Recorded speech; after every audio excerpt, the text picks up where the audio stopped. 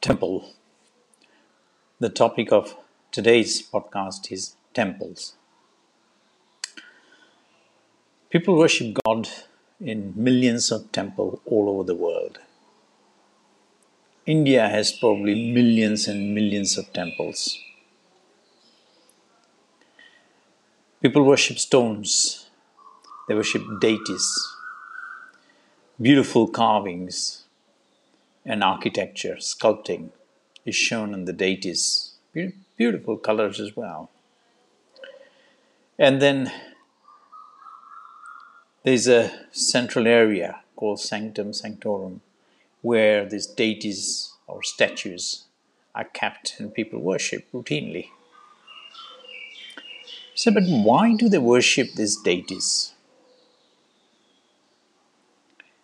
People worship God generally. Are they God? Are people worshipping God in temples? Are they worshipping? Do people ask this question? I find in India it's a closed subject. The mind is closed completely. People love worshipping in stones. They love going to temple as a routine.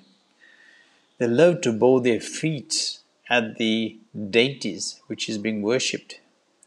They love to offer a variety of fruits and flowers to show their appreciation and their love for God.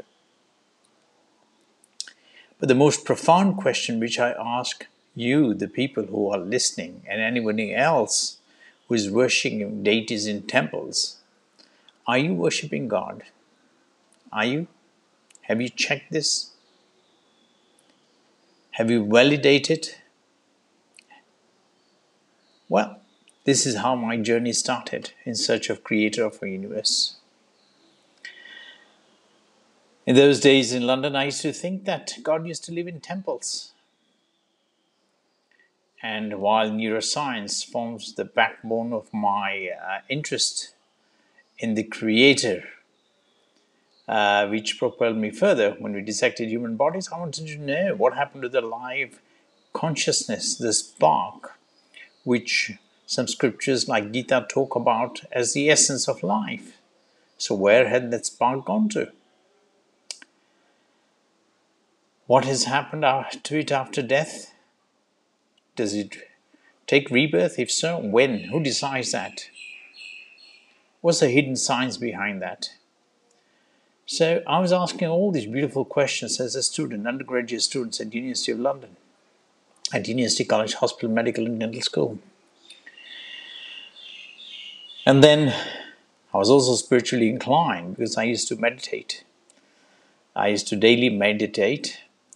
I used to read my favorite philosophers like Swami Vivekananda as books on Raj Yoga every day as a student. This was around about 14 years of age in London, when there were hardly any yoga schools in those days. Yoga was not so popular as it's now. And I used to practice on my own, trying to awaken my latent power called Kundalini, which is supposed to be stored at the base of the spine. So I tried and tried and tried, but all to no avail. Anyway, suffice it to say that my spiritual powers, which I was trying to awaken, then continued further in a religious journey to help make a temple.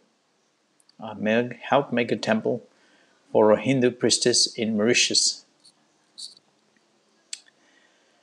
A Christian priest patient of mine in London saw a vision about myself. He saw a vision that had come down to do God's work on earth. And I continued with this temple project, thinking that I was in the right direction. Suffice it to say, my journey started long before as a student, but practically in helping make a temple abroad, 8,000 kilometers away from London. It took me 14 years of monumental difficulties. All the deities which people worship in temples everywhere, I used to worship them as well. I used to do variety of mantras, variety of